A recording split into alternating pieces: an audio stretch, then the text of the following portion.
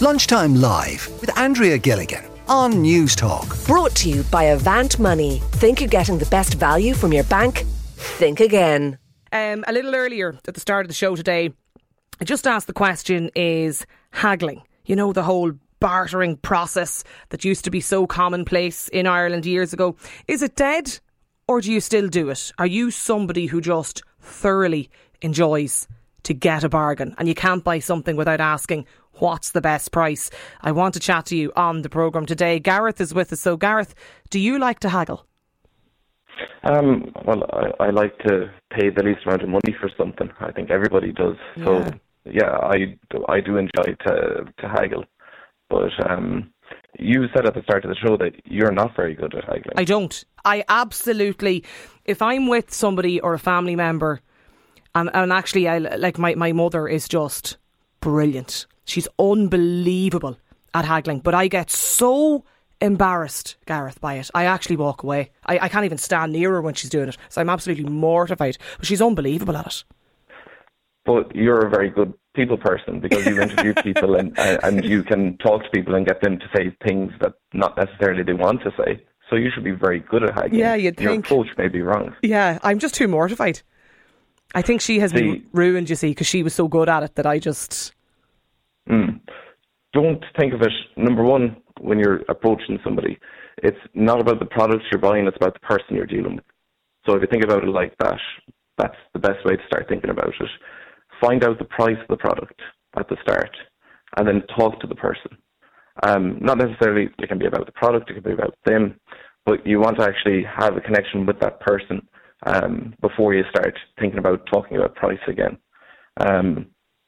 So just being open and honest and having a chat with them is a lot better than making it a battle where you're going, you can do it for 50, can't you? That puts a person's back up against the wall in seconds and you'll get nothing from them or you'll get very little from them. So go on, what's your approach? How do you do it? Like, do you... I'd find out the price first and I might chat to the person. Even just inquire about them and who they are. Like I have a business and I actually buy machinery and stuff like that for my business. But when I'm going in and I'm buying something, I'll find out about what I want to buy and the price of it. And then I'll have a discussion with the person. It's the personal touch. You see it yourself, people fly all over the world to have a face-to-face with somebody because face-to-face is a lot better than having a discussion over the phone. And it's about building up the connection with that person. Okay. And once you find out a little bit of information about the person, I know the seems almost manipulative, but it's not. It's that person's selling this to everybody. Yeah. And you're taking an interest in that person. And it's very easy to get the price down when you're more in a friend space with them than you are with the conflict. But are there only certain shops though you can do this in, or certain products? Like you doing this in the supermarket now? Or? I'd recommend not trying to do this on a pack of chewing gum. But like, just even like when you walk into a shop and you say hello to somebody, you know, and you deal with the person as being a person, that can get you more than what would have been that if you walked out and you just went in and walked out again. Like, so you know. At the deli counter when you're chatting to somebody and they're making a sandwich for you or something like that, if you're just chatting with them, they'll throw something extra in. And you didn't ask for it, but you were friendly with them. And it's the same principle is for haggling as well. Mary Jane is on the line as well, Gareth. Stay with us. Do you haggle, Mary? Are you good at it? So, well, it would depend. I mean, I suppose I never really levelled into the nitty-gritty like about the way Gareth is there now about talking to people and getting kind of manipulating them into giving you a little bit more. But I'm just a naturally kind of chatty person. But like, I think there are certain things you can haggle for, and then there are certain things that you don't haggle with. So what are the things that are okay to haggle over?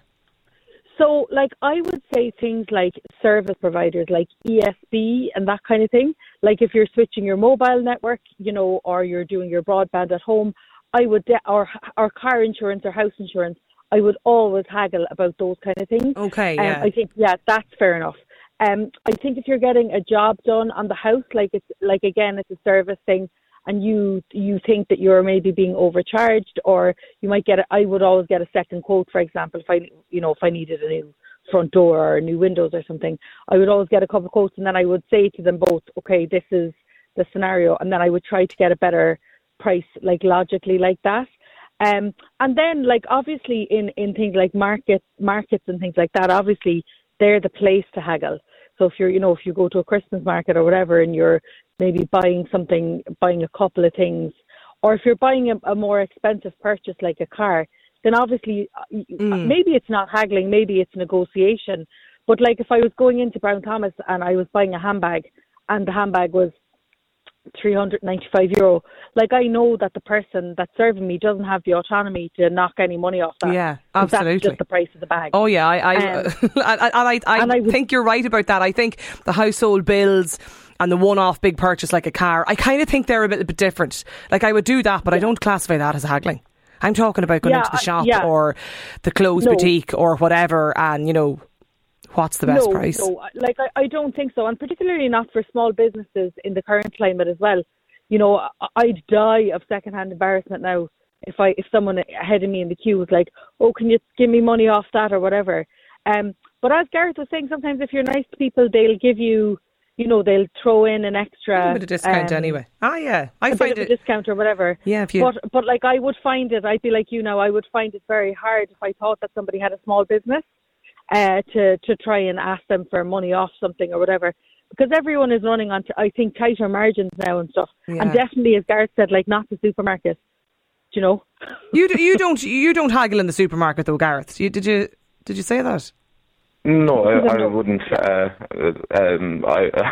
wouldn't. You're throwing the milk for free there. But no, I wouldn't. But like the Brown Thomas example there, like the person that you would be dealing with, you'd be buying the bag from them. By just even having a conversation, she might decide that she'll throw in some samples and stuff like that that's behind the counter, and it's at her discretion to throw them in. You may not know that they're there at all. So dealing with people is huge, and just being nice and but being there's sound no harm isn't in asking. haggling. That being sound isn't haggling. Like, being sound is just being a sound person and taking an interest in people. When you know what I mean.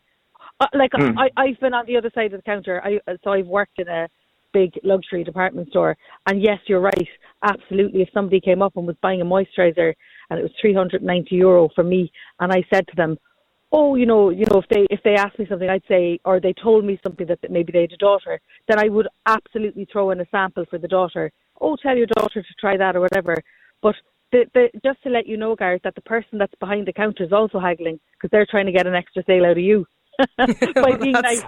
Just so you know, not to rain on your parade, but just to throw a curveball. I know. There. I used to work in a pharmacy, Mary Jane, when I was in college, and Christmas week was just incredible. You could sell anything when people would come in. Unbelievable. Listen, the hampers. That's why they had the big windows. Looking for suggestions. Yeah. Simon is on the line. Simon, are you good at haggling? Hi, how you doing? I would say I'm very good. You say that with great pride. No, I would say I'm really good at haggling. But first off, I would say, with Gareth speaking earlier on, I couldn't agree more with everything that he said. First off, I would probably change the term haggling to negotiating. Haggling, it sounds like you're bartering for a bag of tomato. I can give you various examples of how I've haggled over the last month or two, and how people have haggled me. And I respect people for haggling me or trying to negotiate with me. So I can give you various examples if you want me to do that. Yeah. Well, just give me one or two. Just give me one or two, maybe quick ones. Yeah. So whenever I'm negotiating for something, I always present the person that I want something from with something special that he's going to get from me. So, for example, I bought a house a month ago. The house was on the market. How I negotiated, I didn't submit an offer. I told the agent, go to the vendor, go to the owner of the house, and ask them, what buys this house tomorrow? And before you say to the vendor, what buys the house tomorrow, I say to them that I'm ready to go. My mortgage is in place. My mortgage protection is in place, and we can close on this within 3 weeks.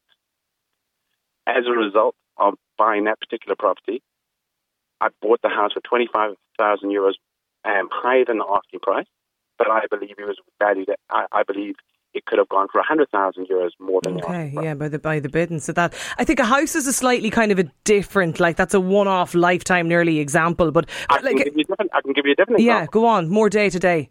Yeah, so I decided to rent out my existing house. I put the house in the market, put it on for 2,500 euros a month rental. I had about 100 inquiries. The person who I liked the most got the rental for 2,100. I could have rented it out to 100 people at 2,500 euros. But the person, almost like what Gareth was mentioning earlier on, he was incredible to deal with, so personable, so likable, put his case forward to me.